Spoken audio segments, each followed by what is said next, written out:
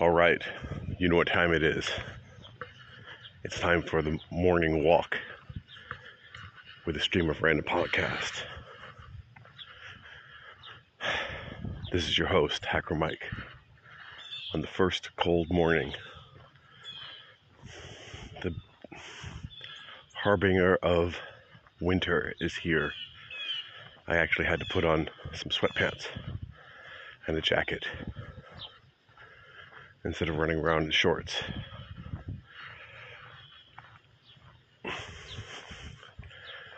It's quite amazing that I'm getting so many listens on my podcast now. So I want to thank all the guests who are tuning in, and I think we're building a momentum. And I guess people are coming to listen.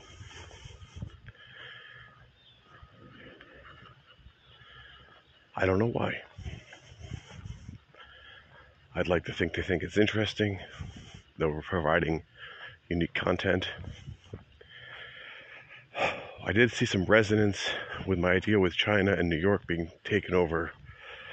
I guess I'm just resonating with that idea myself. In the last episode of No Agenda, Adam also mentioned the idea that New York might just be taken by the Chinese as payment, like they do in other countries, which is exactly what I talked about here first. So it looks like we're hitting the same wavelength. So I don't know who's listening, but I know a lot of No Agenda producers are listening. Maybe a lot, a couple, a few, a handful of my peeps. Now, I did get an interesting message yesterday, and I wanted to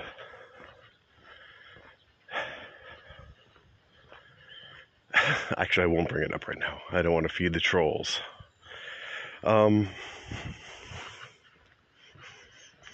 So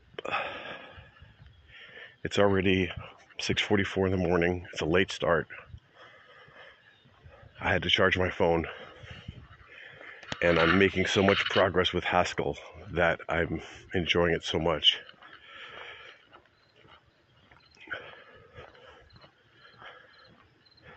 I'm still struggling with passing of parameters to functions that are complicated. Like, I couldn't get my parameters to be passed.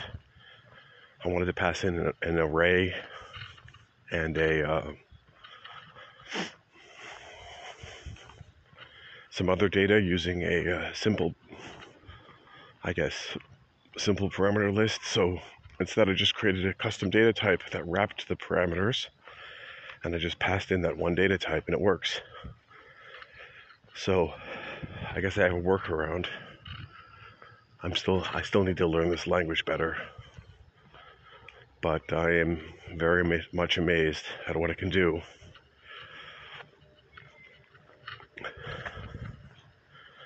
It is quite the interesting toy to play with.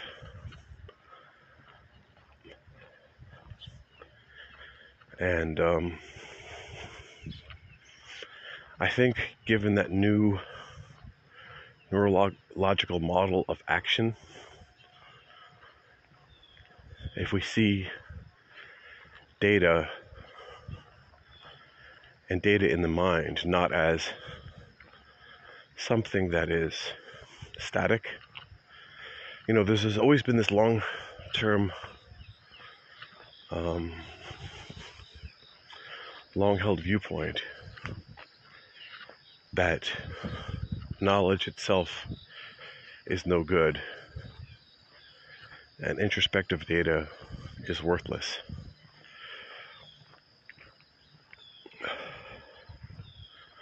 Now I contend that given the new inside-out model that we talked about on this show briefly, and I'll just reiterate it for everyone listening. Basically, you're born to survive, and you're hardwired to survive at birth. Just like the foal is able to stand up, you're able to do certain things. And the brain learns to connect its inner patterns that are hardwired, or its survival patterns or control patterns. It connects those with the outside world. So via action, it observes the reaction, and it connects those actions with stimulus. So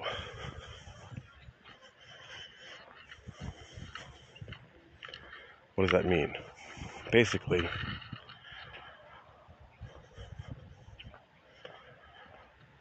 let's say you're hungry, or I don't know.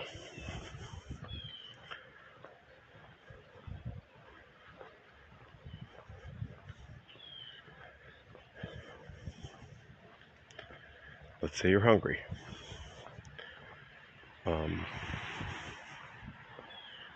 And seeking food is a built-in function of the brain. So there's different generators that generate waveforms in the brain, and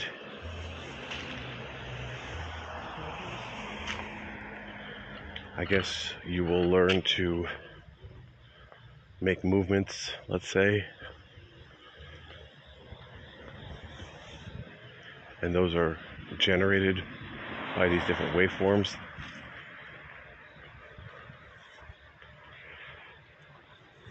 I'm not exactly clear on this, but basically what he's trying to say is that we're not a blank slate when we were born.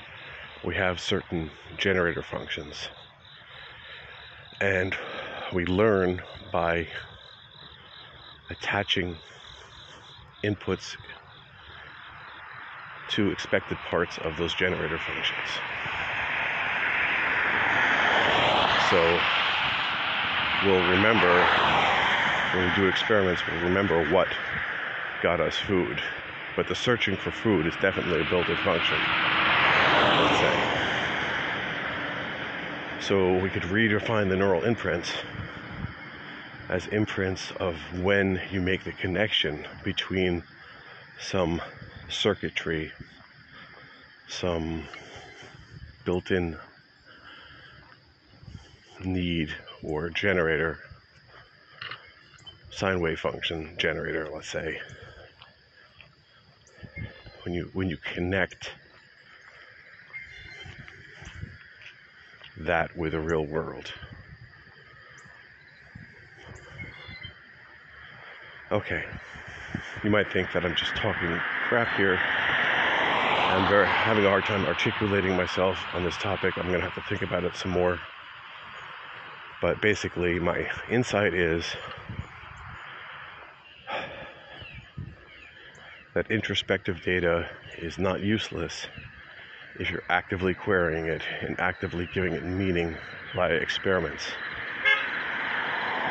And that's it. Like the experimentation loop is what gives meaning to the data.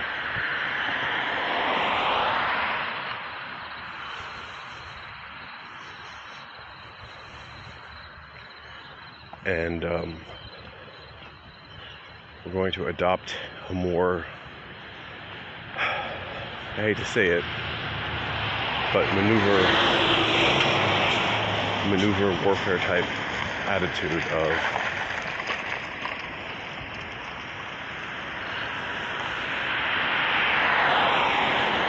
actively searching and creating queries to match certain given patterns that we expect.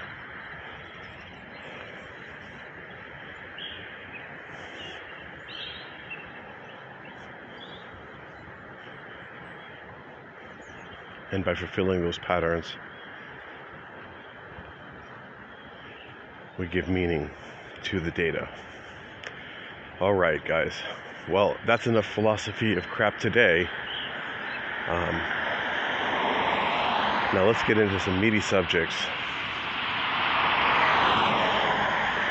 So we have queued up today a podcast that sounds very dry and scientific, and it's about the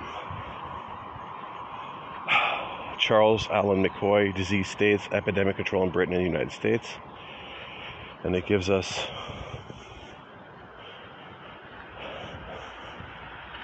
the disease control in the United States starting with 1793, the yellow fever outbreak in Philadelphia, to H1N1.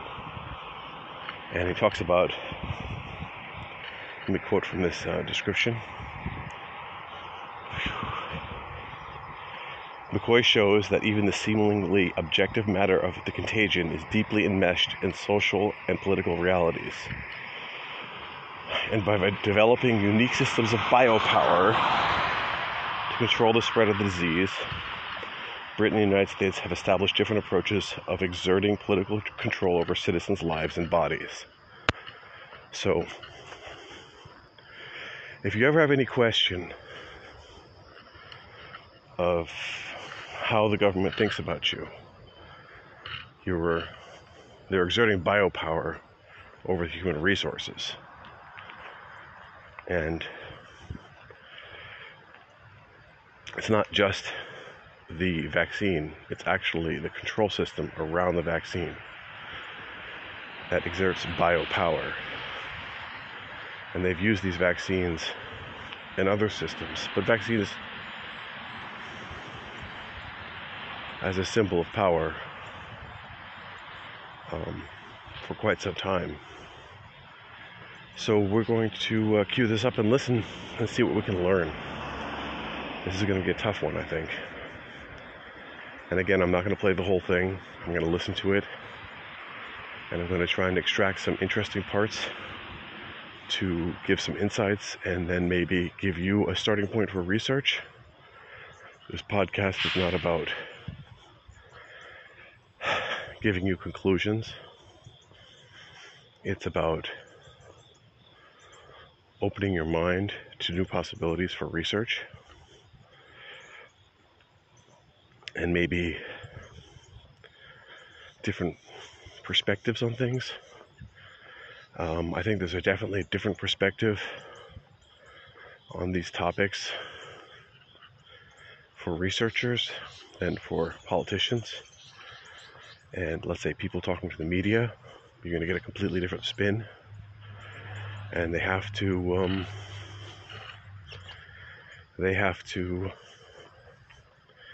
make things palatable and apply social science propaganda to get the message out and to get the human resources, their subjects, to follow the orders so they can exert biopower over them. Yeah. But it's all for the good of the collective, don't forget. And if you have to die from it, it's just an unfortunate cost of saving the state. So, take one for the team, guys. All right. Let's go.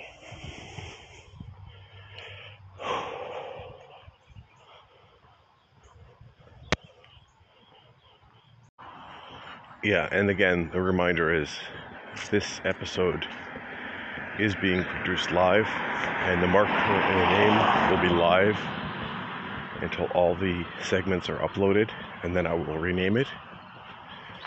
So if you see live in the title, I think you can go to anchor.fm and listen to it as it gets uploaded. Not all the podcast players, it's anchor.fm/stre. Not all the podcast players will refresh as fast. They might take an hour to upload the next update.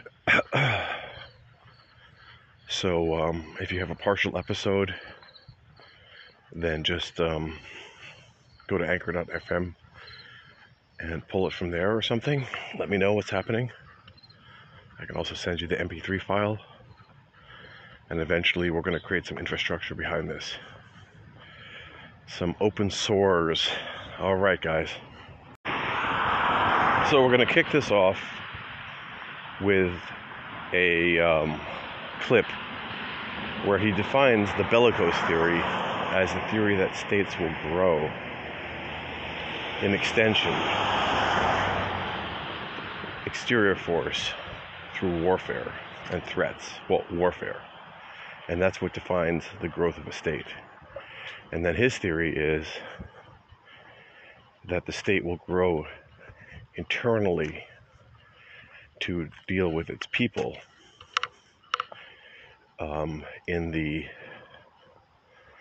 with the virus or health threats. And now, given that theory, and he's saying the intensity of the state to deal with the people, and we learned about the Chinese, developing records and census material for this purpose, the vaccination card or the vaccination passport. But we also learned that that was actually developed in warfare as a war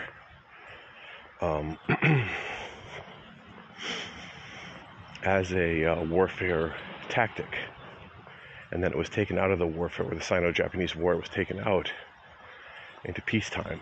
But China has been in a constant state of conflict with, I guess, also being the communist revolutionaries they are. They've been in conflict with the capitalism since the beginning, let's say. So that's an interesting theory. And now I'm just going to pop this into my head, that we not only have the biopower, but we have now the information power. And let's just assume that what Twitter and Facebook is doing to censor people talking about the virus is actually state power or state control. So we may think that they're just doing it on their own and they're censoring people, like all three companies are censoring, like Alex Jones, on the same day. But have we ever considered that it's just an expression of state information control for the purposes of defense? So they just came up with a definition. They said, well, we have to control our human resources in what they consume in terms of information, for the purposes of getting them vaccinated and sending them to war, because we need these human resources to go and die on the battlefield for us, and we need to control what they consume. Otherwise, they might not be willing to go sacrifice themselves in various forms for the good of the collective. So maybe what we're seeing here is some kind of information control as well. That's actually coming from the state. This is just a theory. I have no proof. I'm just coming up with this. Because, we have to follow the multi-level model here, where biological power, or let's say military power, is just one level of a multi-level, multifaceted system. So then biopower is the next level, let's say vaccinations, health. Well, what comes after? Once you have those two sorted out, what comes next? Well, information. If we follow the Leary model of, stage 1 is like food, oral, that would be health. Stage 2 is anal, that would be military. And then stage 3 would be symbolic processing. Well, that's information. And we're going to see a push ever more into higher stages. And I do consider information theory and computing to be its own entity in terms of memeology. So it has its own replication field that's independent of human. Well, anyway, let's play this clip. Enough talking. So what I would generally say is that within comparative historical work, a lot of it is done on, governments and states. And there's a kind of a long-standing theory in what's called state formation theory, which is called the bellicose theory. And basically, what it does is it says that warfare, the need to defend the nation militarily, and the need to extract resources for the military is basically one of the primary sources of how the government and the state grows, how it develops and how it becomes, a big, powerful organization. And this is the work done by most notably Charles Tilly and Norbert Elias. And I think, I think it's a really good theory. It's very impressive. And to me, it makes a lot of sense. When I was looking at the theory, I kind of reasoned that, it can't just be warfare. It can't just be the threat of military war that the state has to respond to, but there must be other states. There must be other threats. And so one of those threats would be, biological threats. So, outbreaks, disease, things of that nature. And so, I became interested in that way of thinking about how does the government respond to these other threats? How does the government respond to biological threats? And then how does that develop the state and grow the state in ways that the response to warfare and the military doesn't? So generally speaking, the military, will increase what's called the extensive power of the state. It will increase its territory, kind of the breadth of how much land and territory the state has control over. Whereas, when you have to deal with a biological threat, what you have to do is, in some sense, get more into the everyday lives of your citizens, right? You now actually have to start to care about them in a way that you might not have before to the same degree. And so you have to now, see if they're healthy and see if they're, get more involved in their everyday lives. And so this is kind of basically what's called the intensive power of the state, how much the state manages its citizenry and is able to kind of use its population. And so that really, in some sense, got me interested. It's kind of just thinking about a different way that the state has to respond to threats and how those responses, develop and grow the state. So this next clip, he says origins become destinies, and that the origin of an organization basically forms how it will act in the future. So we can just assume that the WHO, having been formed out of the the Japan-Sino War, and coming from the history of mass forced inoculation, that is actually its destiny, just because it was formed that way. If we follow the neural network model and the meme model, this was the meme, it was created, it was successful, it's just going to propagate itself. I guess that's, the heart of the argument of the book, right? So the idea that origins become destiny, that the starting conditions of an institution like disease control shapes its overall development well into the future, and can help us understand what it looks like today. Okay, so in this next longer clip, he's going to go into the formation response cycle,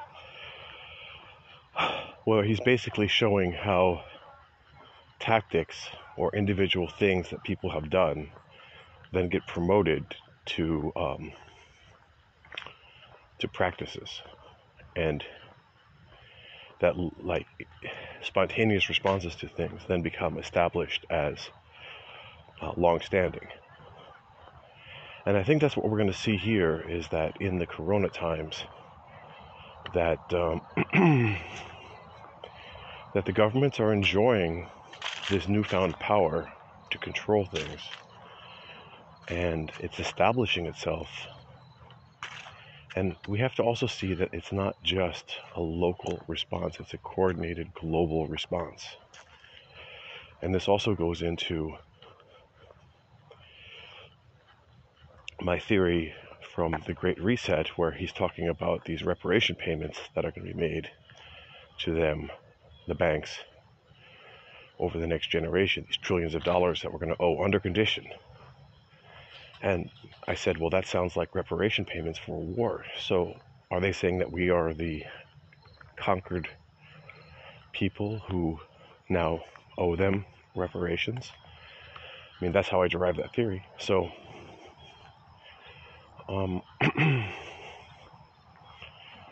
I think what we're seeing here is maybe what we consider a global war on this disease, a coordinated response. And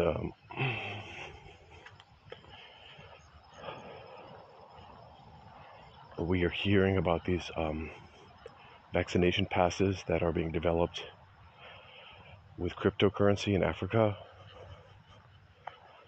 We hear about all types of stuff.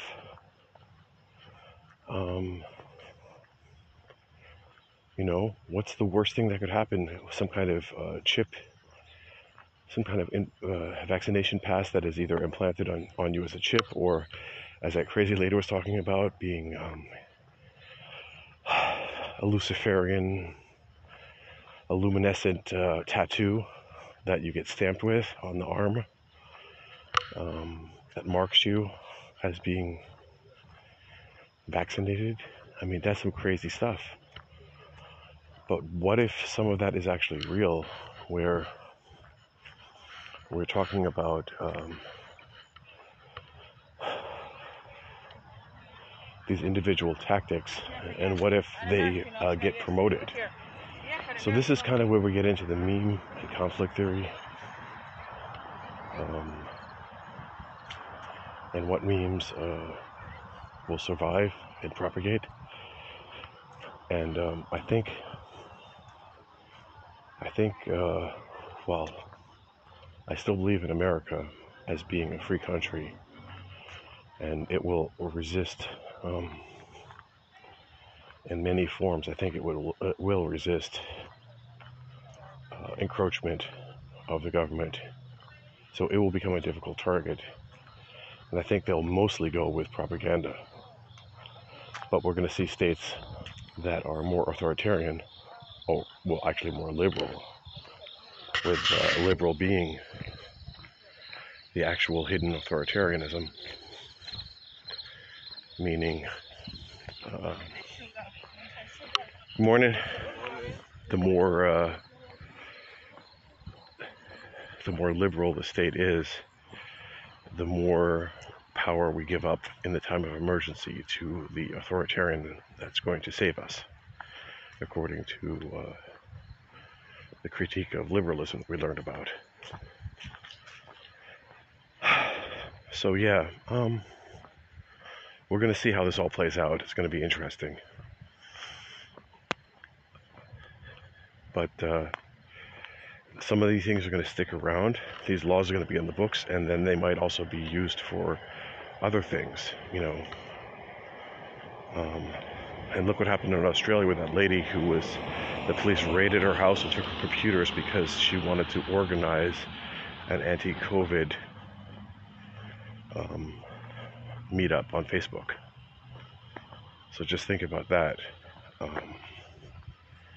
How the incitement laws are interpreted differently. In America, incitement has to be an imminent threat of violence. But I guess in the other former British colonies, they exert more control. So we're going to see what happens if he's going to make the case that the British system of having more control over the people is going to be touted as a better system. I'm thinking that's where it might be going. We're going to see. But that could be one of his theories he's going to be developed. I haven't listened to this podcast yet. I haven't read the book. You're listening with me for the first time, so you're getting my response. So let's listen. You know, why did Britain begin to respond to outbreaks of disease earlier than the U.S.? Right, so we see that, you know, Britain responds to diseases like yellow fever, cholera, not so much yellow fever, but cholera, earlier in the 19th century, whereas the U.S. only does this, you know, later much later in the century. And so the basic question is, why? Or, why does the U.S. lag behind Britain in this way? And so to answer that question, one of the main concepts of the book is what's called a response formation cycle of disease control. And so basically the idea of this is that it's kind of a positive feedback loop. So sometimes historians have looked at the growth of public health and the growth of disease control and looked at these so-called kind of watershed moments, right? So an example of this is Edwin Chadwick and his 1842 report, on disease control and how this really spurred development. And so sometimes it's kind of described as if, something, this report's written and then suddenly something happens and there is this kind of moment, a historical moment or event that produces something. But what I guess I would say is the argument of the book is, that's not really how it works in terms of disease control institutionalization. That rather there is this kind of positive feedback loop that can sometimes actually be kind of slow moving. And so the idea of a positive feedback loop in terms of response and information of disease control is that, so a locality like a city or a state or, some area will experience an outbreak of disease and they do something to respond to it. They have some ad hoc measures. They start to clean the streets or they set up a hospital or they form, a board of health to kind of just deal with the problem. And so then the idea is that, these momentary tactics can sometimes, not necessarily, but sometimes become more longer term techniques of disease control. Right? These tactics become techniques. The local board of health sticks around, it becomes something permanent. Reports are written, rules and laws are developed.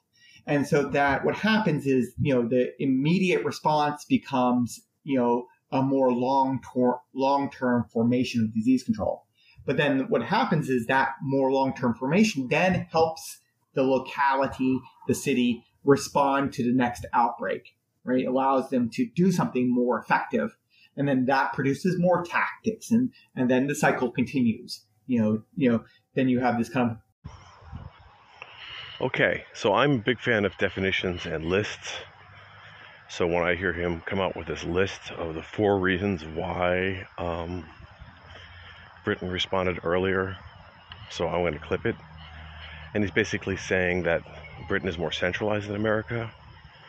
That they had a theory, that there's a theory of the disease. Maybe the Americans didn't have that theory. They also said that outside pressure groups are needed to cause a reaction. And then finally, whether or not they see the people as a social body, whatever that means. So yeah, not the greatest definitions, but he came up with some. So let's play that and then see what else he has to say. I'm going to kind of fast forward now to look for some juicy bits that might expose something. I might not start playing everything now. We'll see what we got. 4 different reasons, 4 causes. It's state centralization, how centralized the state is to respond, whether the state has a theory of disease, what it knows, has an idea of like what's causing it, even if it is incorrect, whether it imagines its citizenry as what's called a social body, and then lastly, whether there's pressure from outside groups kind of pushing the state to do something. And so the basic argument is that these conditions existed earlier in Britain than they existed in the U.S. And again, here's a theory that I also mentioned yesterday, or maybe today, that the history shapes us. And this is what he's going to say, is that we have to study the history to understand how we got here. And he also mentioned, I skipped over that, but he mentioned that these institutions can't change. So once they have the original impulse, once they have their mimetic material, they can't just shift into a new form because they have a technical debt. They have all this documentation, they have all these neurons that have been trained in a certain way. So they built up this body, let's call it a neural network, a distributed neural network of humans where the meme is embedded in them. And then if the rules of the training system change, you have to retrain that network, but you want to save as much as you can because you can't just shift it. More quarantining style in the US. And then I guess maybe most importantly, in a sense, is how does their responses, their historical responses, what do they tell us about the contemporary times? And so it's for what I would say is the one thing I'm trying to add is to say that history is not just in the past, where the history is shaping the present, that we can understand what's happening now, with disease control in Britain and the US by understanding their historical record and how their history got us to where we are now. So unfortunately, I had to skip over a huge section of this podcast where they just mumble and jumble and they really don't make any poignant, clippable pieces. You'll have to listen to it yourself. Link is in the show notes.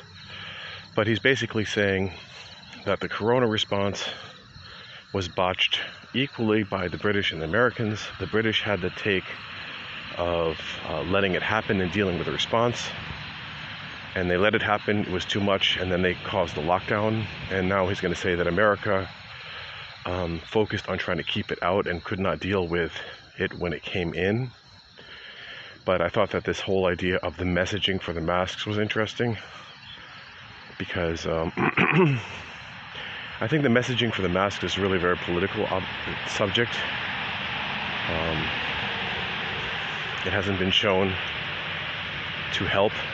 I mean, let's just start with, if the masks are so important, why don't they treat them as biohazard? Because if they're so full of infectious material, yet they're not being disposed of properly, they're just lying everywhere, being reused, and it's in general being touched all the time. I mean, it's not...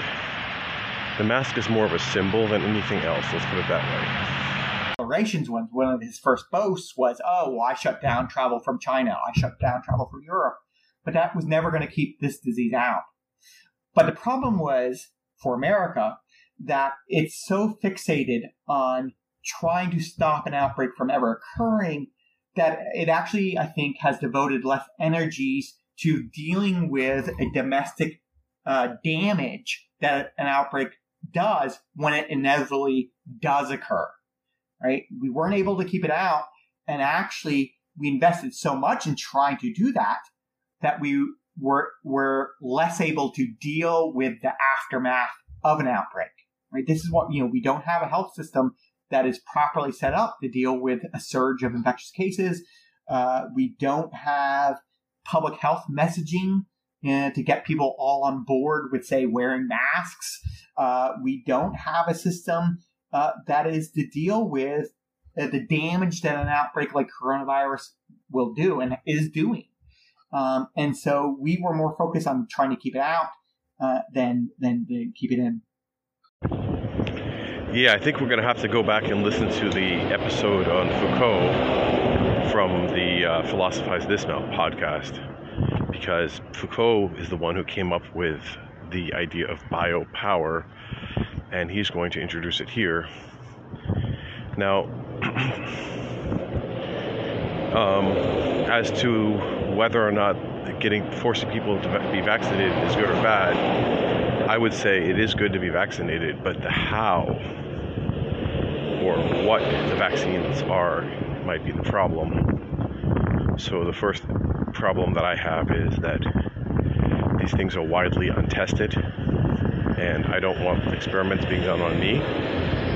And second of all, I question the efficacy of flu vaccination, and I hear that this is a genetically modifying one. So, I mean, I'm just very skeptical about the how, not the what, myself personally. So let's play this clip. academic term, but biopower. Yes. Is that they're both coercive forms of biopower. Can you explain a little bit what you mean by that? And then I'm also wondering if you think, is biopower necessarily bad? And is maybe one form of biopower in the public health system preferable to the other? Or anyway, so they're both similar and different in that they are exercises and, exercising biopower. Sure. So a kind of super brief history of the term. So biopower comes from the French theorist Michel Foucault, where he says, at some point, over the centuries, the government became interested in managing the bodies of their population, right? That they became interested in having some degree of management, but also a degree of power over the health and physical, biological bodies of their citizenry. And he called this biopower.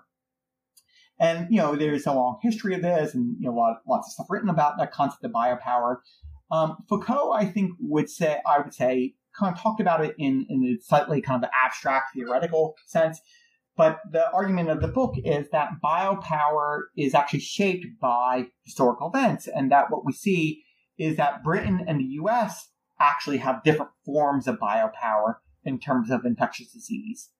And so that, the US takes this, I would say, more directly coercive approach to biopower, right? So it sets up kind of legal limits and kind of says, this is what we can do to your body. We can put you in isolation. We can stop you at the border. Kind of a directly coercive approach to individuals' bodies, right? Whereas Britain has taken a more what I would call subtle or indirect form of biopower.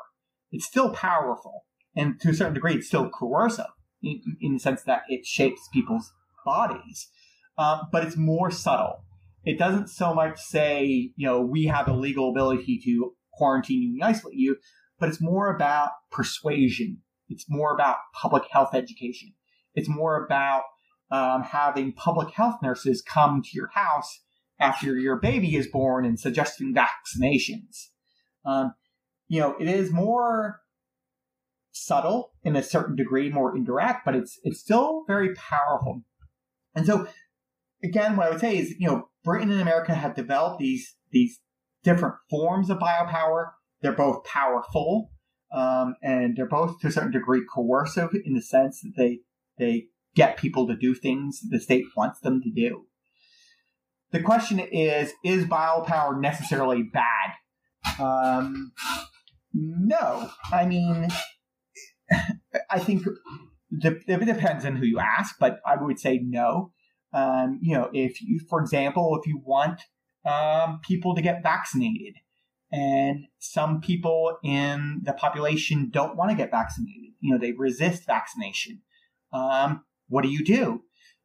Both Britain and America, in their various ways, use forms of biopower to get these people who are unwilling or uninterested in vaccination to get them vaccinated. That is a form of biopower. If you ask people who are against vaccination, they will say, yeah, that's not good. If you ask a lot of other people, is it good that the majority of the population be vaccinated? People are going to say yes. And so I would say, biopower is not necessarily bad. Okay. Well, I just went shopping and grabbed a little bite to eat, so I'll tell you what happened.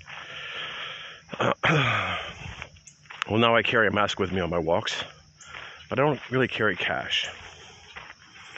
So first I had to get some cash because I wanted to get some coffee at the coffee shop. So first I go to this farmer's market, and they have a nice deli there. So I go up to the lady at the deli and I ask her for end cuts because they're selling them for $3 a pound.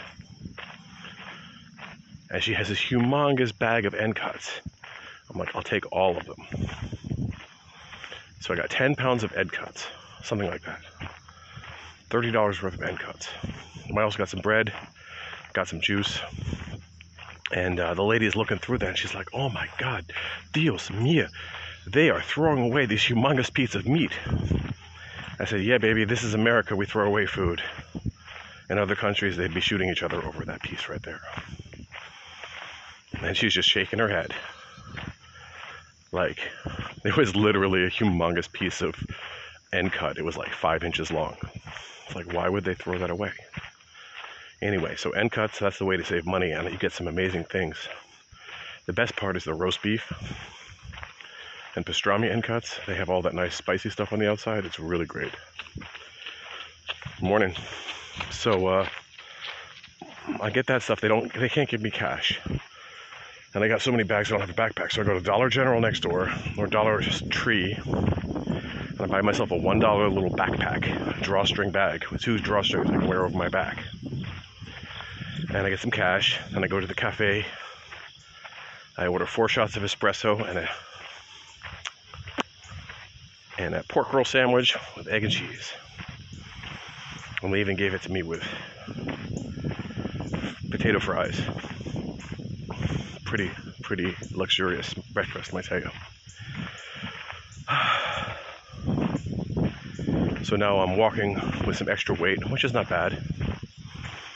And we're going to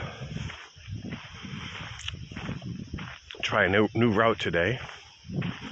So we see how that works. I can't disclose my route, of course, or my location, for purposes of security. So anyway, a little windy right now. We got fishers here.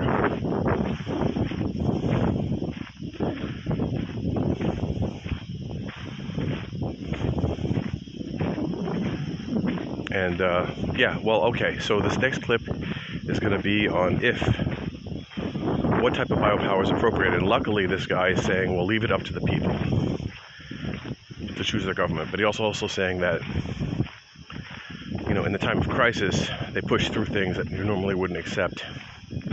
But those things are here to stay forever. So be careful what you grant to the government. So let's play this. One form of biopower better than the other? You know, do we want a subtle, indirect form of biopower where the government persuades us and educates us to do certain things with our bodies? Or do we want the government just to mandate and control our bodies? That's harder to answer.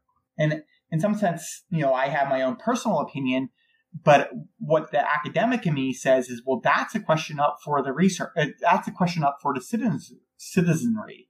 You know, it's a question that we as a population have to ask ourselves and do ask ourselves.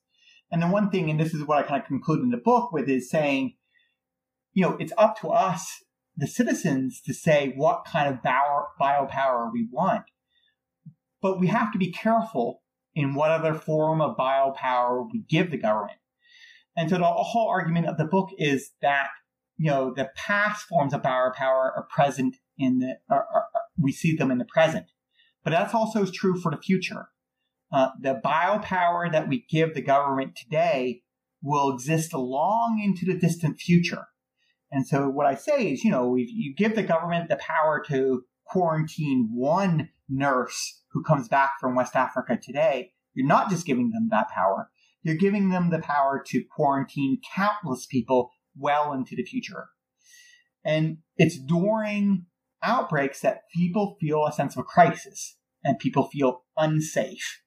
And it's during periods of crisis and feeling unsafe that people, the citizenry, are willing to give the government forms of power that they might not otherwise. So the short answer is, I can't say whether one form of biopower is better than the others, but I can say that we should think about it carefully as citizens. Well, that brings us to our... Okay, so that's it with that episode. I mean, that podcast. He's not saying any more juicy bits. He's going on to talk about his current work. But I think we got some ideas about biopower, and we know that we need to do more research. I think it's also important to note that we take an inquisitive approach to things. We don't know enough about all of this to actually conclude anything. So I think important is to have an open mind and to gather more information. So I just wanted to share an idea that I had on this walk this morning. And this goes back to the generator idea.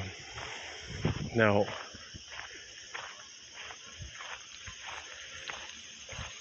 if we can't frame our ideas in terms of, let's say, generated functions like survival, let's just say that our brain is wired for survival and that we have to frame everything we do in terms of that survival for the generator to give meaning to our actions. I mean, that's a simplified view of things. And I was just thinking that, well, maybe like the study of abstract things is either a status symbol or hiding, a camouflage or hiding tactic, with Plato going off and escaping reality. Maybe that's part of his tactics for surviving when his mentor was killed. Anyway, I think, maybe it is just a status symbol, all of this learning. But again, it can be framed in terms of survival again as useful. So is it a status symbol or is it an investment in building your little mental fortress, preparing for the next invasion? So I don't know. We still have to think about all of this some more, just some ideas that I had on the way. Okay, so now we're going to go back to the Tom Woods podcast, and we're going to rewind a little bit and play the last part of what we had on when I did that early morning walk, where I had all those trucks driving by me, and I wasn't really, my battery ran out, so I didn't really get to finish this podcast, and I was kind of pissed off about the route that I picked. So we're going to rewind. And basically, he's saying that we have a Marxist theory, which comes from the Hegelian dialectic of two sides opposing each other with thesis, antithesis, and synthesis in a loop. We have the oppressor and the oppressed. And he's saying that basically the oppressor doesn't know that he's oppressing. The oppressed is sleeping to that fact, and they have to wake up, develop a critical consciousness, and shame the oppressor into giving up. And then I guess it's going to shift and go to the next level, where I guess the oppressor is going to then find a new way to oppress. And then the oppressed is going to have a new way to wake up to it, I guess, in an endless loop. Unless, of course, they have a revolution and become the oppressor. Anyway. And that's then mixed with a postmodern theory that there is no such thing as real knowledge, that all knowledge is political. And those two become combined to create a particularly potent version where the knowledge of the oppressed is unquestionable and the knowledge of the oppressor is biased. So, and people can just engage in hashtagism to virtue signal. Well, let's listen to what he has to say. Trustworthy thing, and when that ended up getting mixed with this very radical critical identity politics, Then it became identity groups have their own knowledges. Those knowledges, if they are from an oppressed group, cannot be challenged. If they are knowledges from a dominant group, they must be interrogated for their biases. And so it's a way of viewing the world that feeds very, very powerfully into ideas of victimhood or grievance as mediated through these concepts of systemic oppression. And they are very seductive ideas. So it all seems very abstract, but at the bottom of it is a worldview that is very easy to take up, can be very seductive because it gives many people a way to completely deny their own responsibility for any of the bad things that happen to them or the ways that things aren't working out or their lack of success, while it gives other people a perspective in which they can become something like miniature civil rights heroes who we all venerate merely by engaging in kind of strange verbal, almost symbolic activism like hashtags and calling people names and informing social media. Okay, so this next clip you should listen to a couple times, and it's basically why questioning somebody the validity of their claims is a form of oppression, and forcing them to explain to them onto your terms is another. So really the only thing that you are allowed to do is submit. Good morning. The only thing that you're allowed to do is submit and roll over and play dead or become the oppressed. That's your only option at this point. Social media mobs. Maybe I'm stating the obvious, but it seems as if the way these people have constructed their view of the world, it's impossible for there to be civil discourse between different groups. Do you think that's really more or less true? Yes, it's simultaneously impossible and completely discouraged, strongly discouraged. Civility is seen as a value that has been brought into the world under a doctrine of white supremacy or even and also sometimes patriarchy. And so civility is seen as a way, demands for civility and civil discourse are seen as ways to suppress those who are in oppressed status. The oppressed aren't allowed to speak on their own terms. They're forced to speak in civil terms that deny their anger, that deny their pain, that deny their trauma. So it's strongly discouraged to use civil discourse. But it's also impossible because when you have now a shift to a very lived experience-based or subjectivist frame of reference for truth claims, which is the postmodern contribution here, there's no possibility for discourse. If somebody says that, racism is present in our organization, and then somebody says, well, I'm willing to hear the evidence, where's the evidence? The reply is, if you lived as somebody who's systemically oppressed by race, you would already know. So asking for evidence is proof that you're not, and you're therefore acting in a racist way. The subjective experience of being able to claim racism is sufficient because it's something that exists inside somebody's own personal experience and personal interpretation of the world. It is unfalsifiable, it is unassailable. And then when you add in the moral implication that it is furthering the oppression and preventing liberation to question such a narrative, you literally have a recipe to make it impossible to have civil discourse or to discuss the issues whatsoever. It's a perfect storm for being unable. So this is the last clip for the day. And the question we have to ask is, what other things can we use to resolve this conflict except violence? And there is no, like, at least with religion, they see God as the objective standard. So they're still appealing to an objective standard. This is literally each person has their own truth, which reflects their own so-called lived reality, which literally is viewed as a separate reality from everybody else's. So there's no shared reality upon which discussion could take place. Now, again, I hate to just be standing here stating the obvious, but if this kind of idea were ever to really gain a foothold. Now, it's obviously present in parts of academia, maybe much of academia, and it has spread into some popular movements, let's say.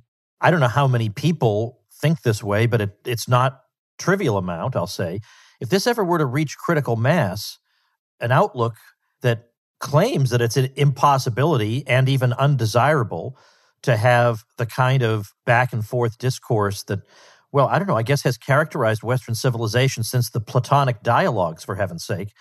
What other way of adjudicating our disputes is there than violence?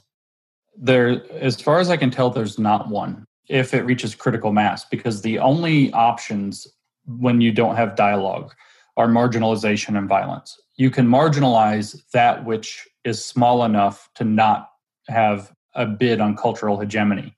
You can't marginalize something that becomes big enough, which might only be as few as, depending on the different studies that you look at, anywhere between maybe 5 to 8 or upwards to 15 to 18% of the population. Once you... Okay, guys, that's it. Have a great day. Thanks for listening. And send me some clip ideas. Send me your voicemails, whatever. Please send me references, not just raw audio. Thank you.